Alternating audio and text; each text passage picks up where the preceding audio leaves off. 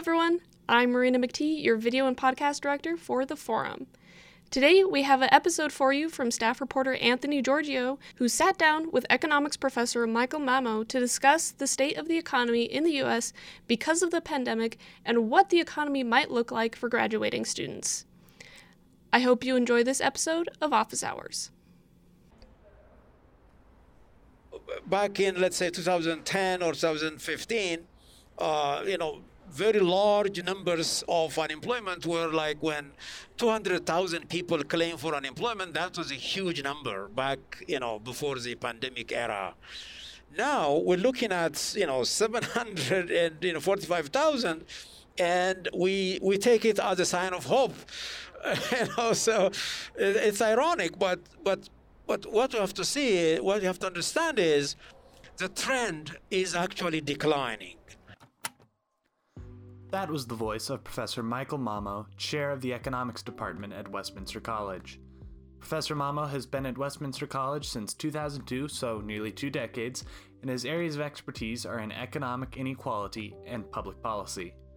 On March 4th, he agreed to sit down with the Forum in Shaw to explain a little bit about how the COVID-19 pandemic has impacted the U.S. economy and what job prospects are for recent and future graduates. My name is Anthony Giorgio, staff reporter for The Forum, and your host for this episode. Enjoy. How are you doing today, Professor? I'm doing fine. Thank you for inviting me. Could you give us, in a nutshell, what has happened to the U.S. economy since last March? Yeah, to say the least, it's a devastation. The pandemic is a devastation on the economy. Of course, when we express the numbers, we're talking about millions and millions of people, losing their jobs, the GDP numbers, going under. This is a sharp downturn in economic activity that has never been seen before. This is unprecedented in the history of the macroeconomy. But despite the huge devastation, as I said, or a huge decrease in economic activity, the massive increase in unemployment, things are or seems to be like turning around. Things are getting better. If you ask exactly what has caused, the turnaround, there are many reasons. Right after, the shutdown the economy back in March, as you know, the federal government announced this massive relief package for unemployment compensation, as well as for small businesses. That was I believe, $2.5 trillion worth. So $2.5 trillion of aid money have been pumped into this economy within the last year. That's a huge amount of injection into the economy, and that may have saved a worst outcome that could have happened. So to those of the uninitiated, right, that don't study economics, that don't necessarily keep up with economic news, what are some of the indicators that economists are looking at to say how the economy is doing? Things like the stock market, unemployment. What are those sort of metrics, and how can we make sense of those? Yeah, that's a good question. When it comes to metrics or indicators of how things are, especially in the macroeconomy, in the national broader economy, most important indicators at the moment are these indicators of layoffs. Indicators of layoffs are announced every week. It happens to be today, every Thursday.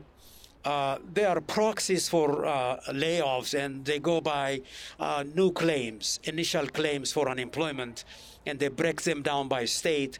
And those numbers are pretty good indicators of the level of economic activity that is underway at the moment.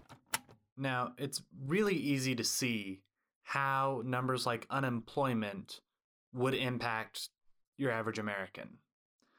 But Professor Mamo keys in on another idea of long-term interest rates And that connection is a little bit harder to see, but he explains. The relationship is a little obscure, but when interest rates go up, they indicate that whoever is owning the money is concerned about inflation coming in the near future. So they demand a higher interest rate in order to lend their money to anyone.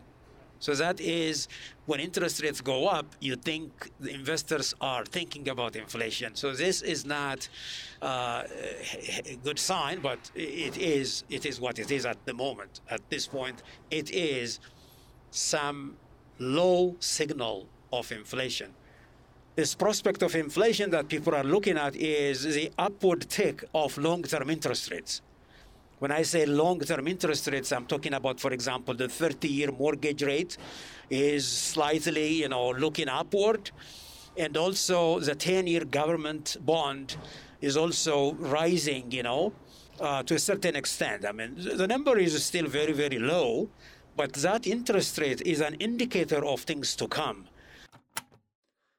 The best way to think about interest rates is that it's a price that a person charges for using their money. One consideration that goes into that price is how much a lender expects that amount to be worth at the end of the lending period. With inflation, prices always go up. I could loan you $100 now, and if you pay me back in 3 years, $100 of 2024 money might only be worth $99 of 2021 money. I'd want you to pay me back a couple of extra dollars so that I haven't lost any money. So with these long-term interest rates, these financial institutions are saying, we're expecting money to be worth less in the future, so we're going to charge more. They're anticipating inflation, and they're anticipating inflation being worse than it is right now. Professor Mamo explains what the problem is with that in the macroeconomy. Now, the reason why this could be bad, we're not there yet, but the reason why this kind of mentality of expecting inflation in the near future is not a good sign is because of this. If everyone expects prices to go up, then everyone will change their behavior. If you are a lender or like a saver, like an investor, you demand a higher interest rate. If you are a property renter, let's say landlord, you will demand a higher rent. When workers negotiate for their wages with a new contract with their employers, and if they are expecting inflation, they naturally will demand higher wages. So interest rates are high, wages are high, and other prices like rent are high. This is the most terrible thing that can happen, because the expectation of inflation will actually bring inflation. This is the self-fulfilling prophecy thing. So expectations could be bad. It's like a vicious circle, because everybody's expecting inflation even if there is no inflation.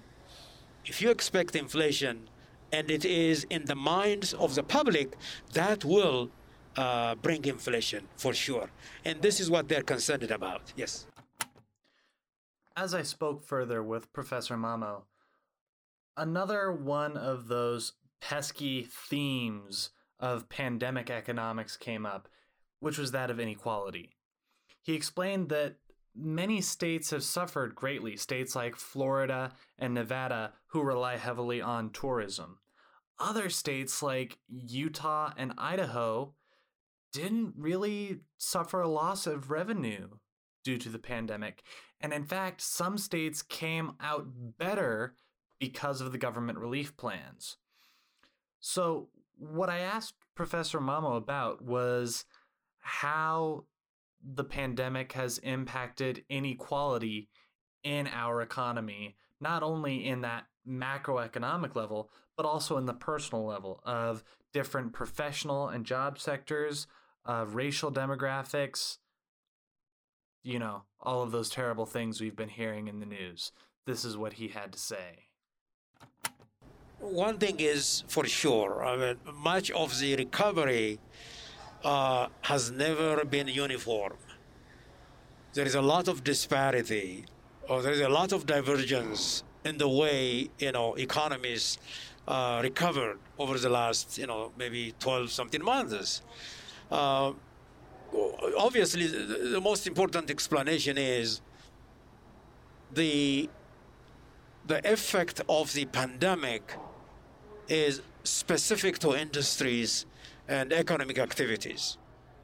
And obviously, if you are in a technology-oriented industry, as you know, for example, we have got companies like Tesla and the Amazon and many other technology companies have actually gained a lot, because of not in spite of, but because of the pandemic, they gained a lot, which also means people who work in those kind of industries, in those activities, have never been affected seriously and significantly by the pandemic.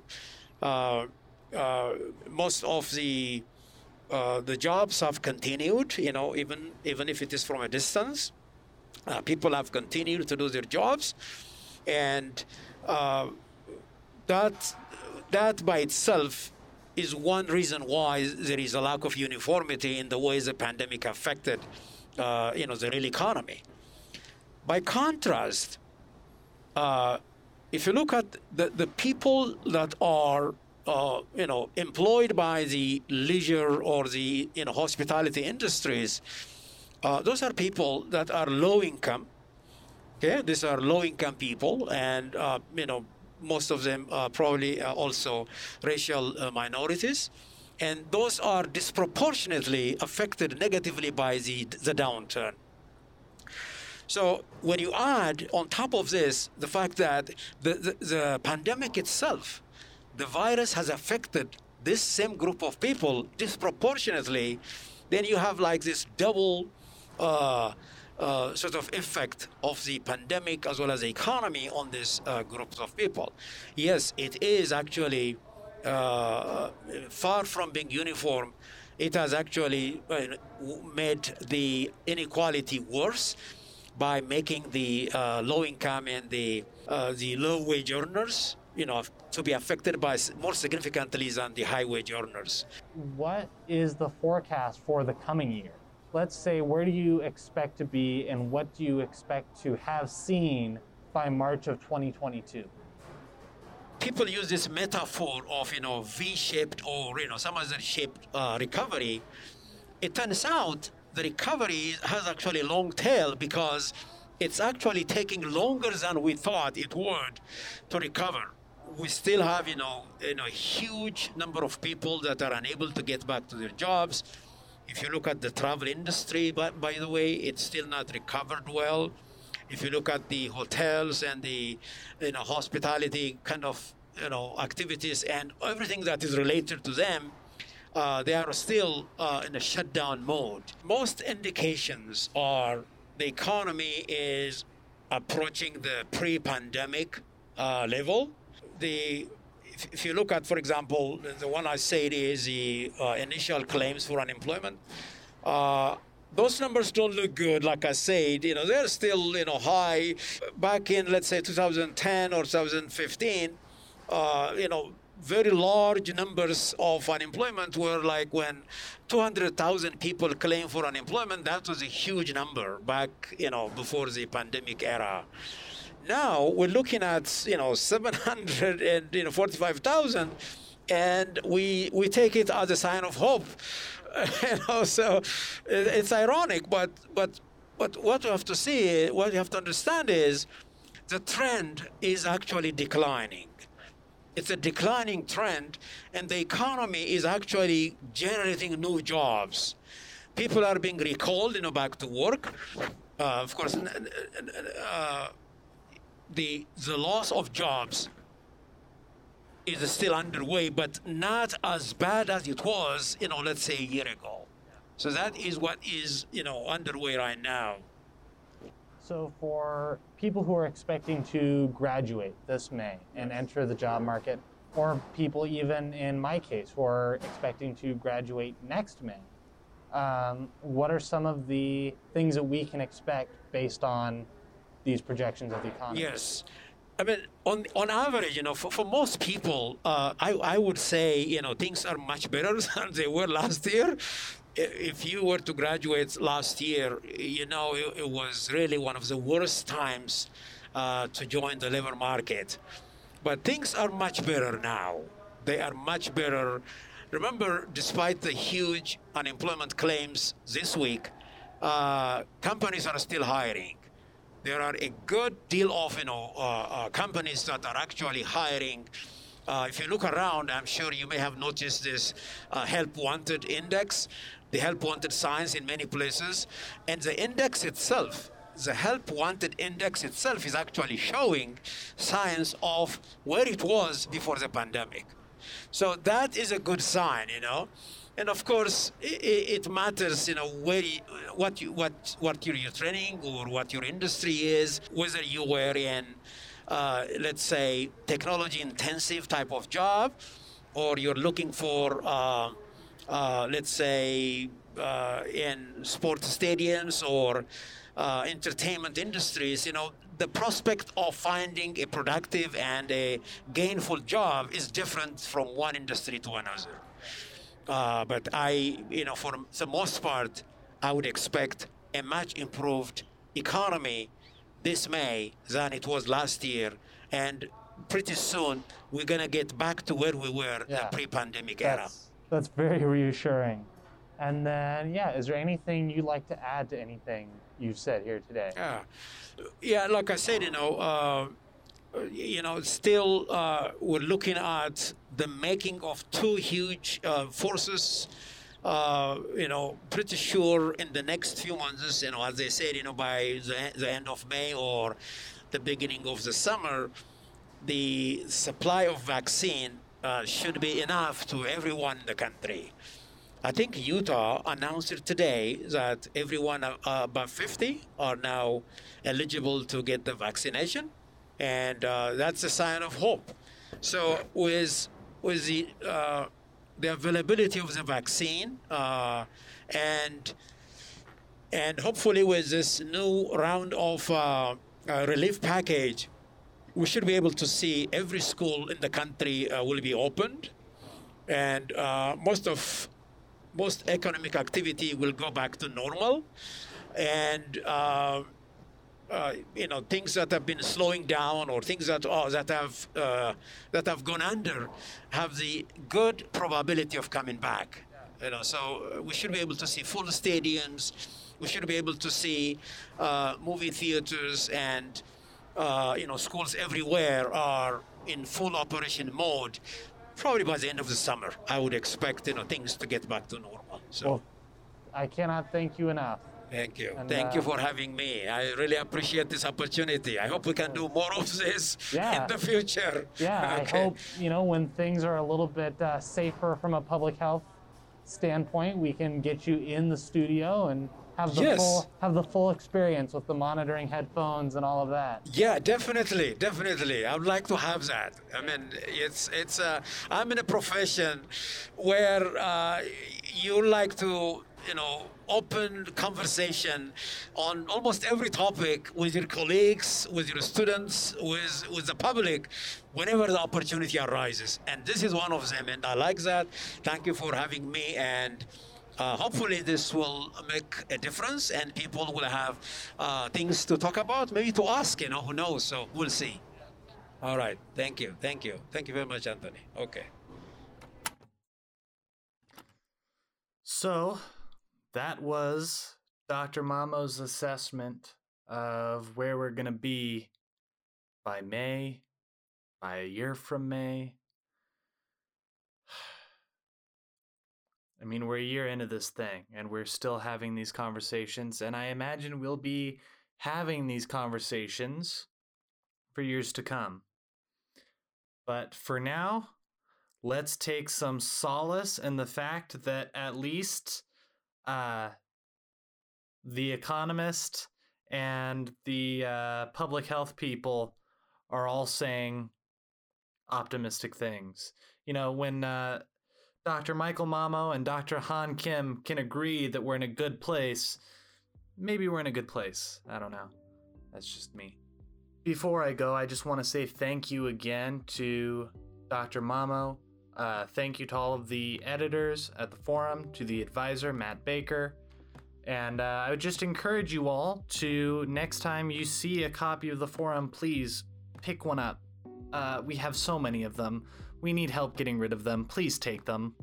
Take 5. Send one to your grandma. I don't care. Just get them out. We need them gone.